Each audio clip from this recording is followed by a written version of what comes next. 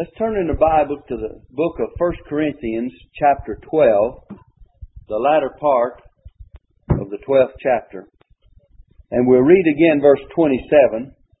And Paul says, "Now ye are the body of Christ, and members in particular," as he spoke to this church at Corinth.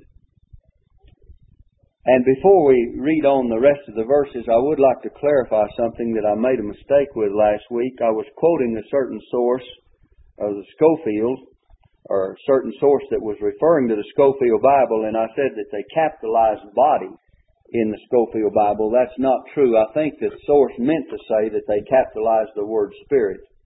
And of course it does have a small letter and a large letter at times, and I believe the source intended to say that. So I wanted to clear that up. And I just noticed it after I got home. I got to looking and I found out it was a wrong statement. Sometimes you'll read a source, and if you don't thoroughly study it out, they'll be giving you a word. Maybe they didn't intend it to be that way themselves, but they misquoted it, or it was mistyped or something. But anyway, we'll let that be as it is. And verse 27, he says, "Now ye are the body of Christ, and members in particular." And we know that just as there are various members in our body, as a human being, that there are various members in the local church, that each member has a different function and has a different purpose for being. And it says in verse 26, "And whether one member suffer, all the members suffer with it." So whatever one of us feels, the other feels.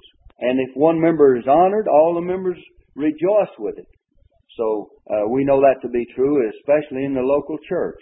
Now if you look at verse 28, and speaking of the plan of the church from the days of the apostles, and of the word church in general, that he set some in the church, first apostles, secondarily prophets, thirdly teachers, and that after that miracles, then gifts of healings, helps, governments, diversities of tongues.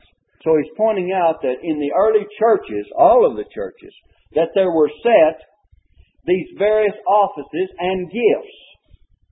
Now we know that as far as the apostles are concerned, that their office ceased to be with the apostles. It was the requirement of apostles, first of all, that they had to have seen the Lord. Remember, Paul spoke of him seeing the Lord as one born out of due time.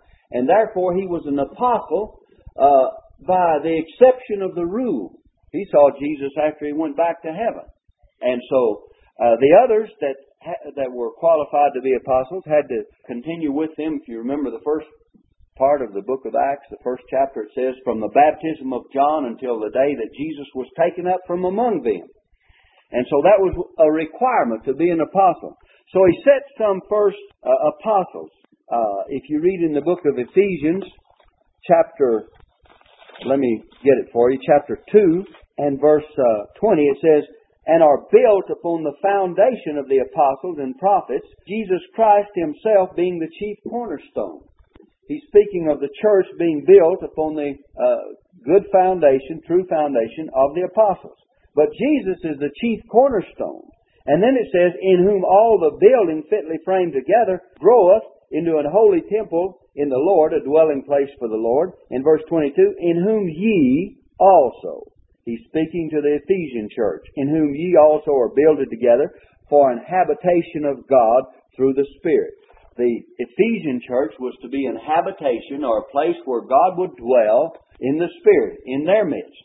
Now then, back in 1 Corinthians 12, verse 28 again, he set some in the church, first apostles, secondarily prophets. There were prophets, not only in the sense that they prophesied of things of the future, but prophets in some instances refers to preachers or ministers. In this sense, I believe he's talking about those that were actually prophets of the early church that foretold of things of the future. Thirdly, teachers.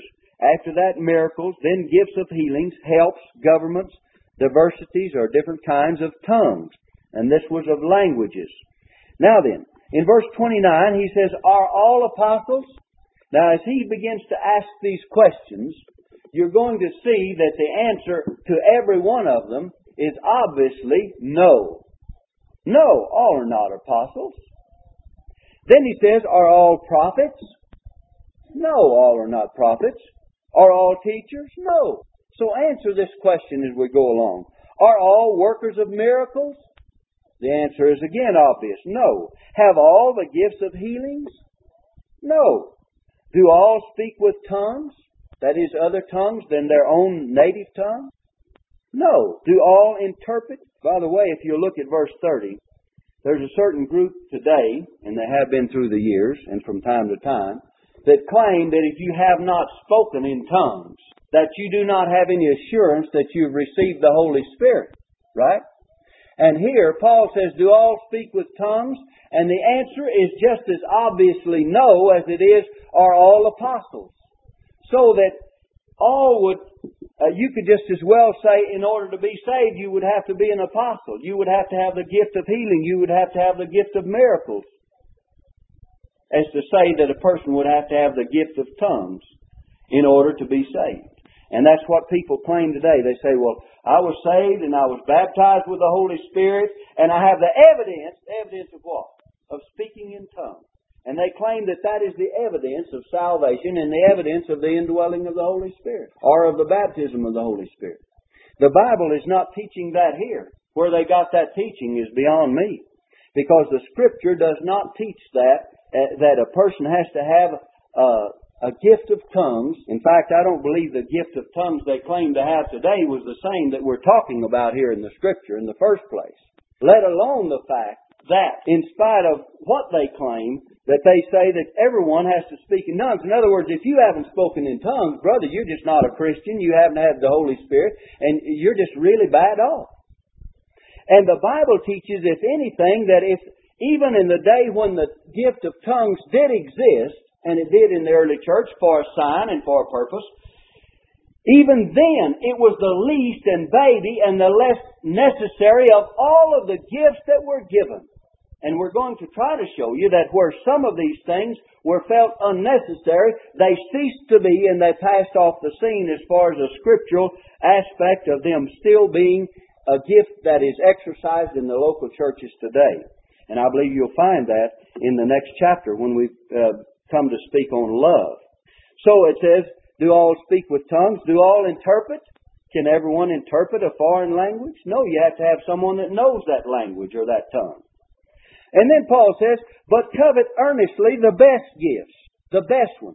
If a person is to covet any of the gifts, the tongues would be the last on the list. If he says the best gifts, he means that all of these others precede and are before the gift of tongues. And yet you find people saying, boy, that's the only thing they do covet, if they covet any.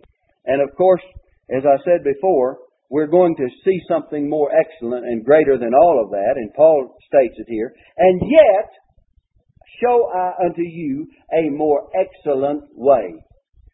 And in the 13th chapter, you have the more excellent way begin to be shown to us.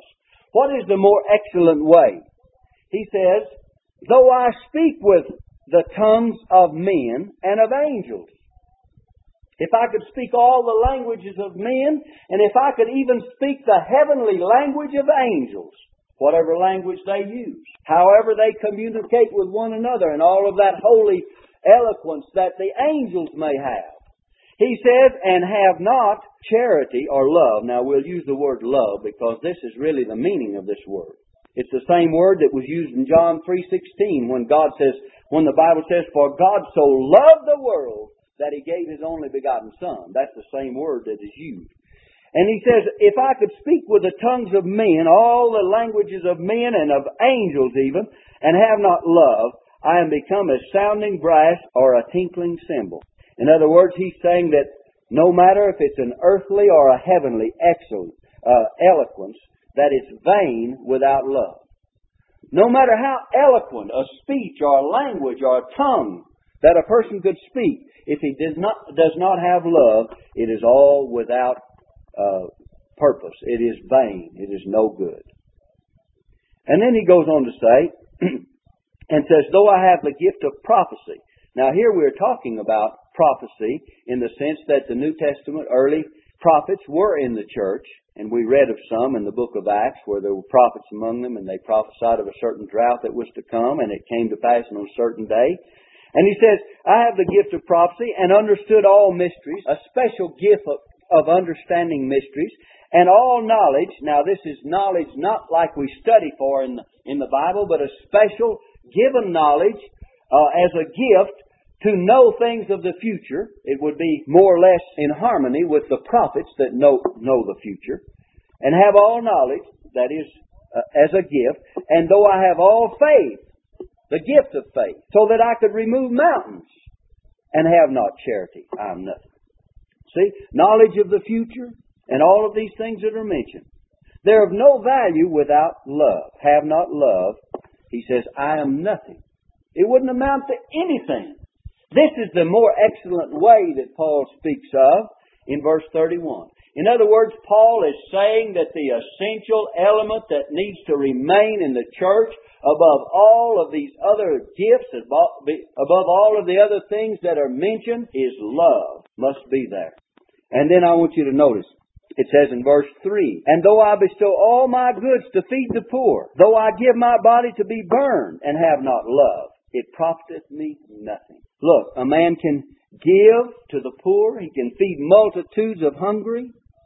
He can even undergo martyrdom, be a martyr.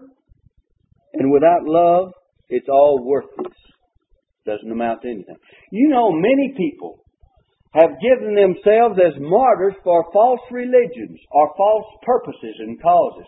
Look, we hear of it, not every day, but very often. We'll hear of it over in Ireland especially, where they're having the differences between Catholicism and Protestantism.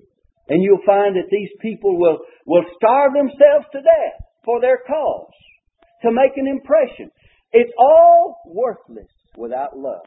And for a false cause, it's worthless, because there can be no real, genuine, God-given, divine love connected with a false cause and a false purpose.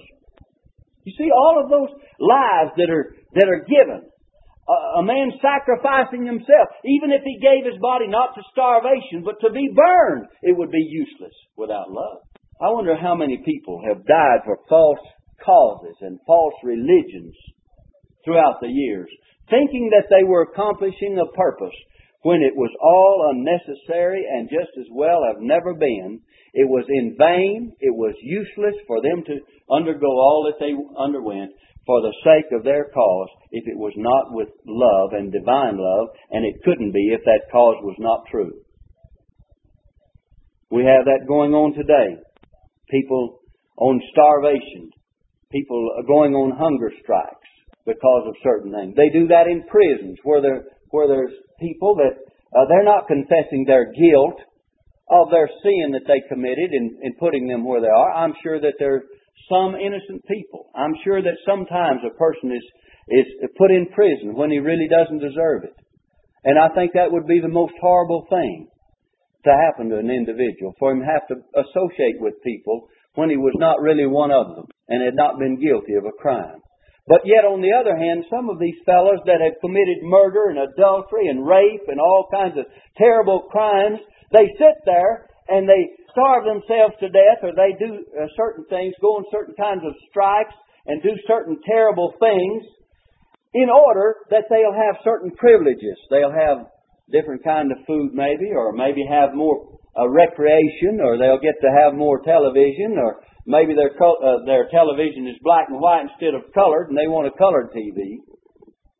And they do all kinds of things because their rights have been violated. But what about the rights of the ones that they stabbed with a knife, or a woman that has been abused, or a child that has been abused, or kidnapping, or some other thing? They don't think about that. It's all remorse and what I can get out of it and what I'll do in order to get that. And then you find the news media looks upon them and they say, they're on a starvation diet. They're going to sit there. They're going to starve unless they get these. And they'll talk about the conditions. I'm sure conditions in prisons are not what they need to be in order to care for people even properly. But you know, after all, a lot of times, in fact 90% of the time, a man brings his troubles upon himself, whether it's in prison or out of prison. And you know, we have people that suffer that are not in prison as well. And they suffer not because someone has done them wrong, but because they've done someone else wrong. You see, the Bible says that whatsoever a man soweth, that shall he also reap.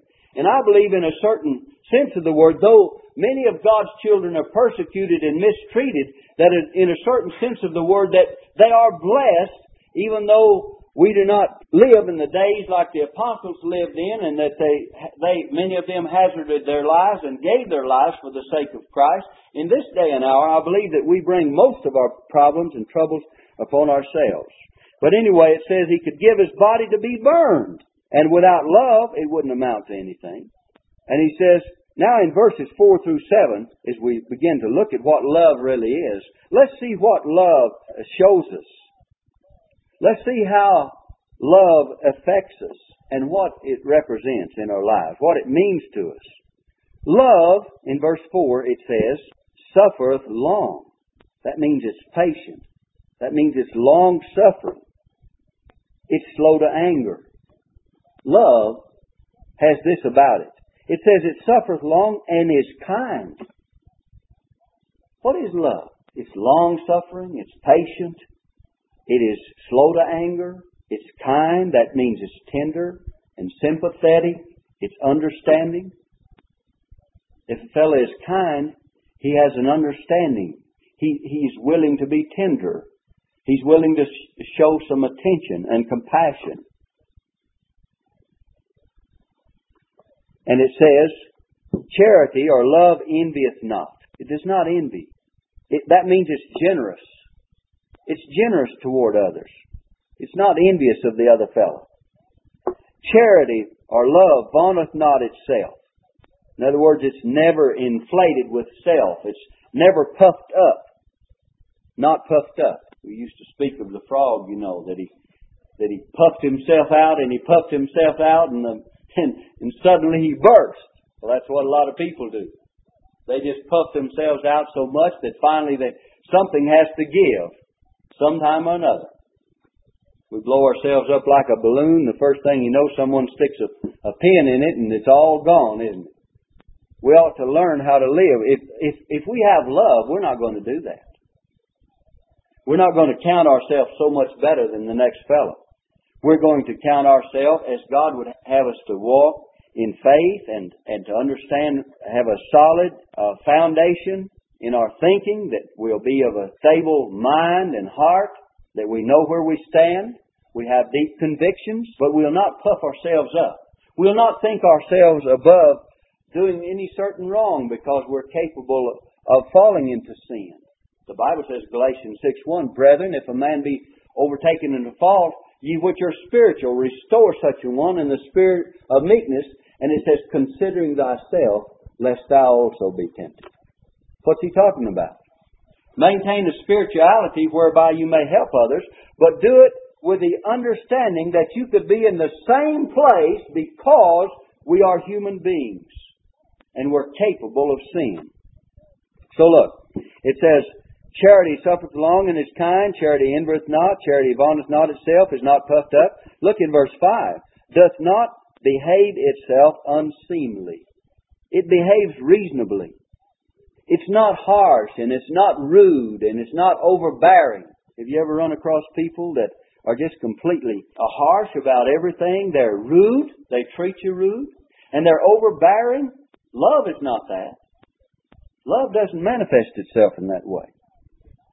Now then, anytime you and I get out of control and are not controlled by the Holy Spirit, we may manifest some of these vain characteristics because love is not supreme at that particular time. In other words, sometimes when we lose our temper or sometimes when we're rude to someone, it's evident that we're not being filled with love at that particular time. If we were, we would act differently. Now sometimes we act without thinking. Sometimes we act without wanting to act that way. A lot of times I've done something or said something or even failed to say something. Sometimes it's just a failure to speak up when we need to give a word of encouragement. And I look back on it and I say, I could have been a little more kind, or I could have said something to help that person be forbearing. And we'll get into that and forgiving one another in love. So if we'll put this into practice, You know, I believe the Bible is not only given to us to understand it and to know it, but to put it into practice. Now, we realize that we're not living up to a perfect standard because we are human beings, but it doesn't keep us from striving toward that end and to try to do better than we have before. Now, I want you to notice, it says it doth not behave itself unseemly, seeketh not her own. Love doesn't always seek her own, but it says is not easily provoked. Is not easily provoked. If you're provoked very easily, you'll see that you should have been slow to wrath. The Bible says that a man ought to be slow to wrath, slow to anger. So sometimes we can be provoked to be angry when, if we would just hold our peace, and if we could think, and if we could just keep ourselves as we ought to in the love of God, then we wouldn't be easily provoked. And I believe this is one of our great faults. A lot of times we provoke so easily that we fly off the handle, and then we want to tell someone off. You know, it's never good to tell someone off. I've heard people say, well, I really told him off. Well, maybe you had it coming. Maybe it was due, but it didn't make you feel any better, and it didn't do really a whole lot of good. So it's better if we don't, if we learn to control that. And we don't usually do that. We're all human, and a lot of times we do tell people off when we shouldn't. And we come back too quickly before all the...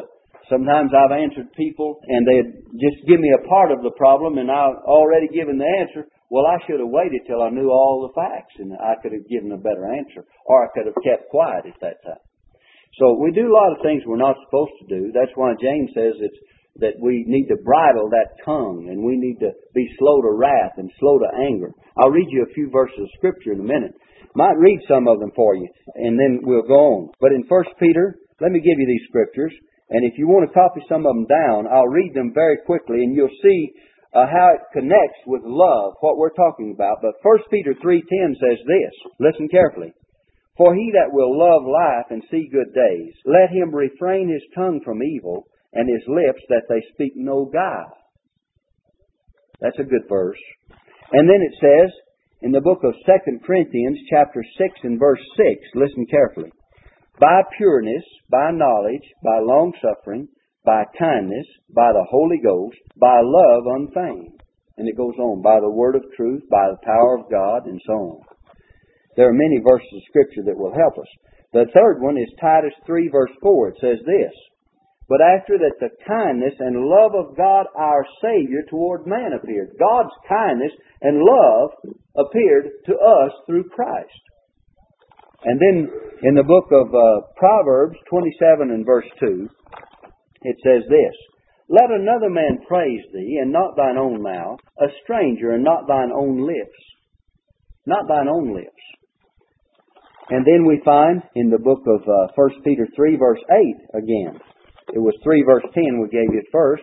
3 verse 8 says, finally, be ye all of one mind, having compassion one of another, love as brethren, be pitiful, be courteous. Verse 9 is good, not rendering evil for evil or railing for railing, but contrariwise blessing, knowing that ye are thereunto called, that ye should inherit a blessing. If God has called us to inherit a blessing, certainly we ought to be a source of blessing. So that's love. Let me give you another one.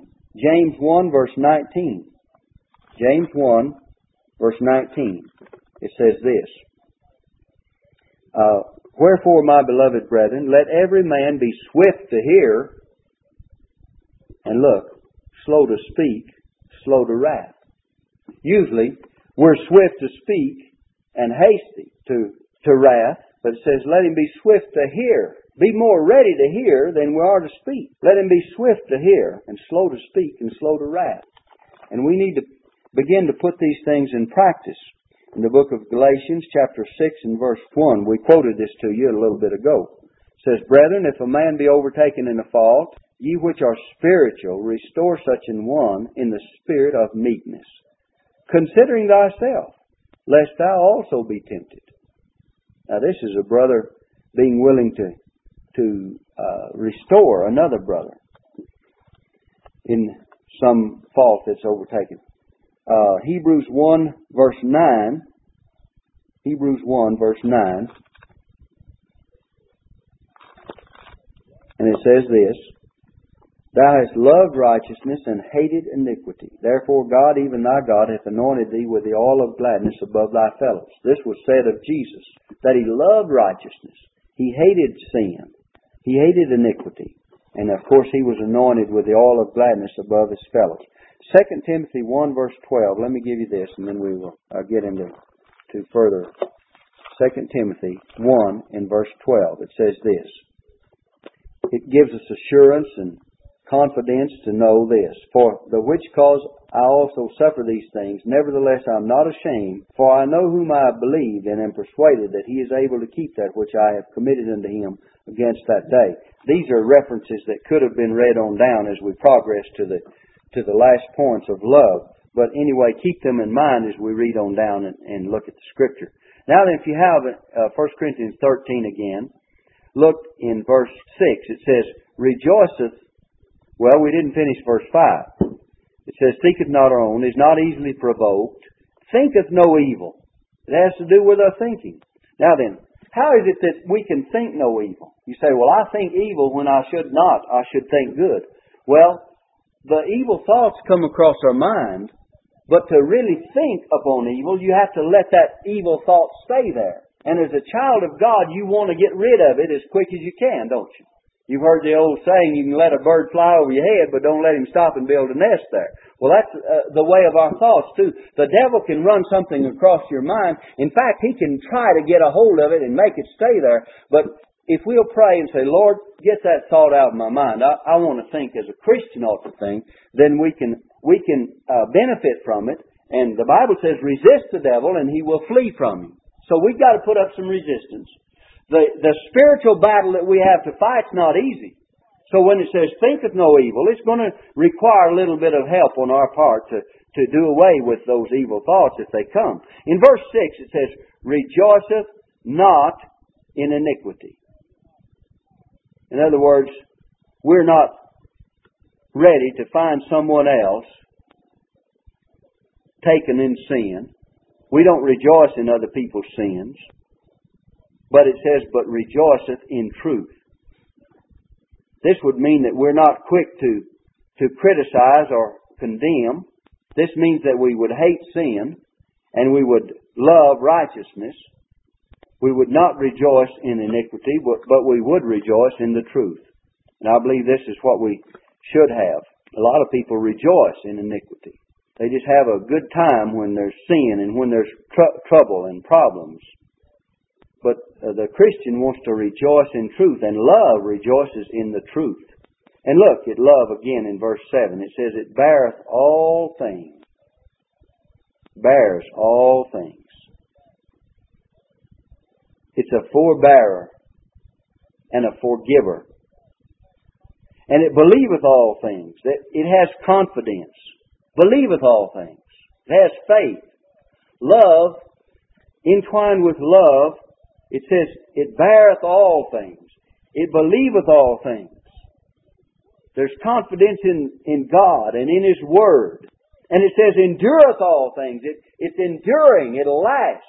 Love is permanent. It's not going to fail. It'll be there from now on. If you look at verse 8, it says, charity or love never faileth. It's a permanent thing. A permanent fixture. A permanent possession of the believer. It will never die out, or it will never become unnecessary. If you look in this 8th verse, you'll find that there are other things that finally became unnecessary in the infant church. You'll find that other things finally ceased to be and passed away, which a lot of people don't believe today and teach that it still exists. But if you look at this verse very carefully, you'll see that prophecy and tongues and knowledge as a gift will vanish away. Look at it. Charity never faileth. It's the more excellent way. But whether they be prophecies, they shall fail. In other words, we won't need the prophecies anymore. Love is not going to fail. It's going to be necessary. It's going to be permanent. But prophecies, they shall fail. It doesn't mean that the prophecies of the early prophets in the New Testament church that they gave were failures. It means that they would fail to be and cease to be. Look at the context. Where there be tongues, they shall cease. This gift of tongues, languages, They would cease to be necessary at all. And whether there be knowledge, and this is knowledge of the future in the sense of a gift, it shall vanish away. We won't have need of that anymore. There's a reason for that. We'll get into it in a moment. Why would it be not necessary to have these gifts of prophecies of the future, or tongues, other languages, or knowledge as a gift? Because when that which is perfect is come, then that which is in part shall be done away, in verse 10. Let's read verse 9 and 10. For we know in part, and we prophesy in part. But when that which is perfect, that is complete, and we believe the Word of God is complete, the Bible tells us that it's God's full revelation to man. You read in the 22nd chapter, I believe it is, or the last chapters of the book of Revelation, and it tells us that it's a full revelation that a man should not add to nor take from. Not only the book of Revelation, but I believe it refers to the whole of God's Word. A man is not to add to. It said back in the book of Proverbs, add thou not unto his words, lest he reprove thee and thou be found a liar. But when that which is perfect, complete, a complete revelation is come, then that which is in part shall be done away. And since we have the Bible, we do not need the prophets, the prophets as of the early church, the infant church. We do not need knowledge that is gained or that is given by a miraculous gift, the gift of knowledge, because knowledge now is gained by the study of the Word. How do you gain spiritual knowledge and know anything about the Word today? It's because the Bible says, study to show thyself approved unto God. There's where your knowledge comes from today. You don't have to have a gift of knowledge. I believe God gives His children a Spirit, the Holy Spirit, to understand His Word, and thereby that is the way we're made to understand the knowledge of God's Word and understand God's Word, but we don't have that special gift of knowledge. But by the same token, the more we study God's Word and the more we diligently apply ourselves to the Word, the better off we're going to be in knowledge. And it's gained through that means of study. And that's why the Bible tells us, Paul tells Timothy, study to show thyself approved unto God. He doesn't say, Timothy, you pray that God will give you the gift of knowledge. He didn't say that to Timothy. He says, Timothy, you study to show yourself approved unto God, a workman that needeth not to be ashamed, rightly dividing the word of truth. And so when we have that which is complete and perfect and full, there's one thing that remains, and that's love above all. Now when you get to verse 11, look at it. It says, when I was a child, I spake as a child. I understood as a child, I thought as a child, but when I became a man, I put away childish things. Some of these early gifts were classified as childish things for the infant church. But when the church became mature, when the church had all the necessary offices that need to remain in the church, evangelists, pastors, and teachers, as Paul says in the book, I believe it's Ephesians, but he says there remains those, or in 1st or 2nd Timothy. He speaks of the pastors and the evangelists and the teachers for the perfecting of the saints, for the edifying of the body of Christ, for the work of the ministry. And then he speaks here of the fact that as a child in the church, or as the church in its infancy, these childish things would finally have to be put away. And I believe that many of them have been put away. A lot of people do not believe that today. A lot of people teach otherwise. But I believe we have the full revelation of God's Word. We don't need a man to stand up in the church today and say, well, there's going to be a drought a year from now. We don't need a man to stand up in the church today and say, I have a special revelation from God, because we can find that revelation here. And we've got people that do that. And I found out that 90% of the time what they have revealed is either found in the Word or it doesn't come to pass, and it's a false revelation of what they predicted would happen, because we have God's full revelation. And so we don't need that today. We don't need the tongues today. We don't need many of the gifts. We do not have the apostles today, but we have other things that remain. And Paul says in verse 12, for now we see through a glass darkly, but then face to face. Now I know in part, but then shall I know even as also I am known. In the future, all of it will be brought to light. When we know everything as we as we should know and will know, when the Lord comes again, we'll have a full revelation, we'll have full knowledge, we'll have full understanding of everything. But meanwhile, he says in verse 13, and now abideth faith, hope, love, these three. What remains? He said some things have ceased to be. Verse 8. What ceased to be? He said, whether there be prophecies, they shall fail. Whether there be tongues, they shall cease. That means they'll come to an end. That'll be all of it. Whether there be knowledge, it shall vanish away. And he's talking about the gifts of knowledge. We know that we still know as we study, and as God gives us knowledge through study, as we've already said.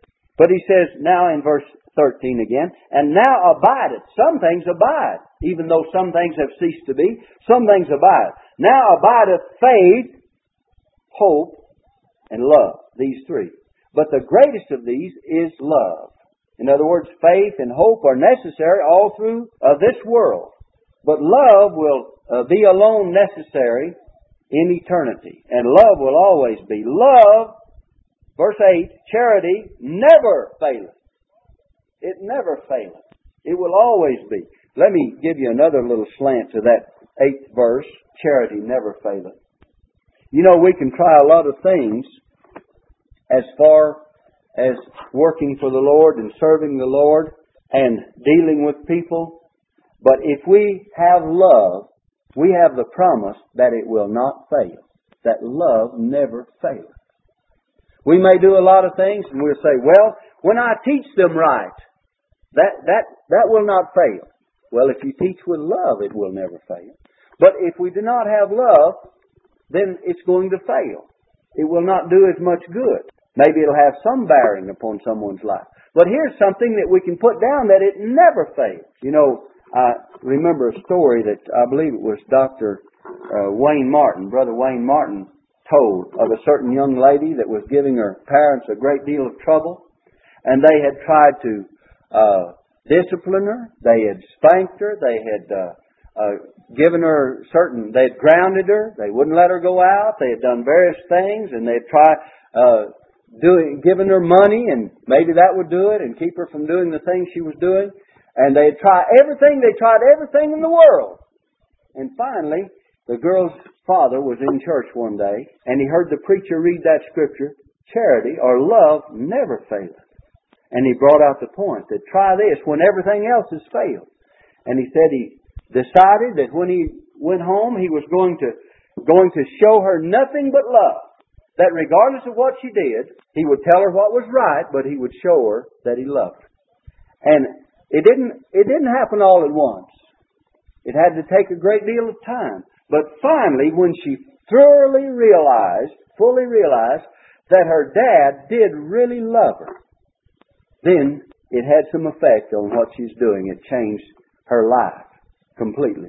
And I believe that if we'll stick to it, it doesn't mean just one instance of showing your love towards someone, that their whole life is going to just change and they're going to be saints of God immediately. Doesn't mean that.